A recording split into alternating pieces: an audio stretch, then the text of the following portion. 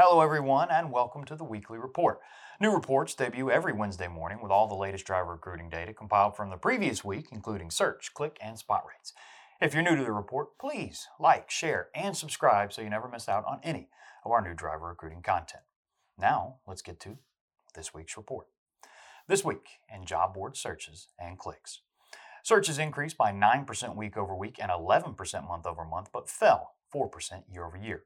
Clicks were up all the way around, with gains of 6% week over week, 16% month over month, and 28% year over year. This week in freight.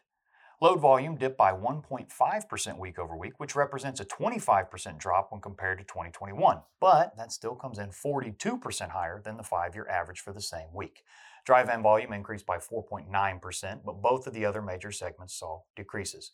Refrigerated dipped by 1.1%, and flatbed saw a drop of 5.5% week over week. And while both refrigerated and flatbed volume dropped, all three major segments remain high above the 5-year average for the same week. Dry van was 36% higher, refrigerated 53% higher, and flatbed volume ended up being 40% higher than the 5-year average for the same week. The decreases in load availability were mainly concentrated in the Southeast and Midwest. The ratio of loads to trucks ticked up just a bit as truck availability decreased by 4.4% week over week.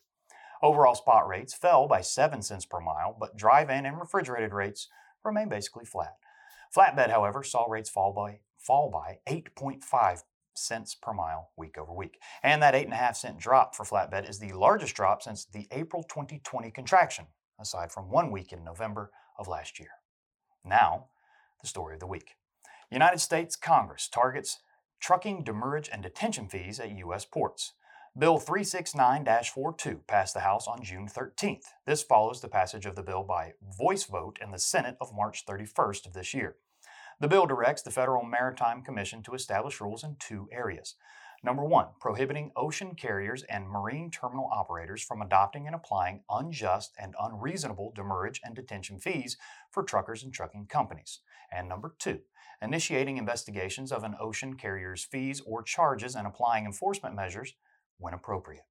The American Trucking Association's leadership has voiced high praise for the bill. ATA President and CEO Chris Spears says the bill provides important tools to address unjustified legal fees collected from American truckers. He goes on to say, those fees hurt American motor carriers and consumers, helping to drive record inflation. And ATA's Intermodal Motor Carrier Conference Director, Jonathan Eisen, says that the bill is the first significant change to ocean shipping regulations in more than 2 decades. And he believes that the actions will help by increasing efficiency and reducing costs across the supply chain.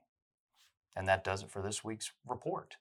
As always, you can find a downloadable PDF version of all the information we covered in today's show.